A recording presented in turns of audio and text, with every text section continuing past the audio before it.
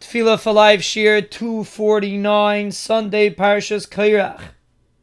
We are continuing the discussion of how they made the Ketores, and we continue and we say, Tanya Reb Nosson Omer, Reb Nosson says, Kishehu Sheichik, when you grind up the Ketores, Omer you say, Hadek Hetev, Hetev Hadek, which means that you're talking to the Ketores, so to speak, and you're telling it that it should grind properly. And he explains the reason, which is a fascinating concept, because the voice is good for the production of besamim, of spices. And therefore we tell the grinder, while he's grinding, to talk to enhance the grinding of the spices.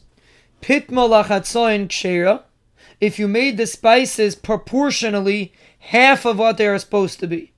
Meaning each spice, you only made half of the measurement that you're supposed to make. So it says kshera.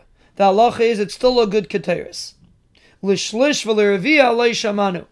I never heard what the halacha is if you do a third or a quarter of the amount, if it's kosher or not. Reb Nosson says, I never heard the halacha regarding that. Amar Reb Yehuda zehaklal. Reb Yehuda said the rule, im kimidasa kshera lachatzayin. If you put it proportionally, meaning you made the right amounts, you just did half of it, so then it's kosher. But if you're missing one of the spices, then chas v'shalom, a person is chayiv misa, and we explain that is the importance of making sure that you say every spice of the keteris. Tanya bar kapara Omer, bar kapara said, achas l'shishim oy l'shivim shana, every 60 or 70 years, the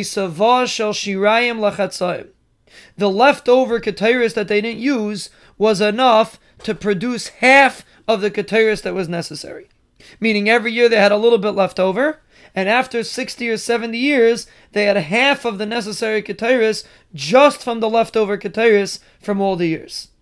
V'ayitani bar kapara said something else. Ilu hayinasim ba kurtav shel dvash. If you would have put inside of it a small amount of honey, it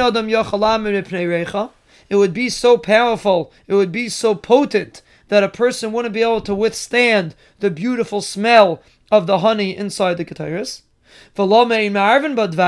So why are you not allowed to mix in honey into the keteris? Because the Torah says,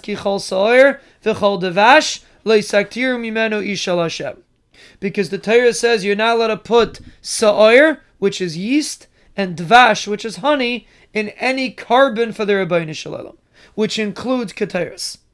And therefore you're not allowed to put dvash into the keteris, even though it should greatly enhance the keteris. And this basically concludes all the halachas of keteris. And again, if a person doesn't have the time to say the whole thing, basically the main part of the keteris is until Tanya Reb Nosson Omer. The psukim and the gemaras that we brought before is the main part of the keteris describing how to make the keteris. But again, if a person comes a few minutes early to davening to say these psukim and say these chazals, it would be as if you brought the keteris, which, as we mentioned, brings tremendous bracha, tremendous hatzlacha throughout your entire day.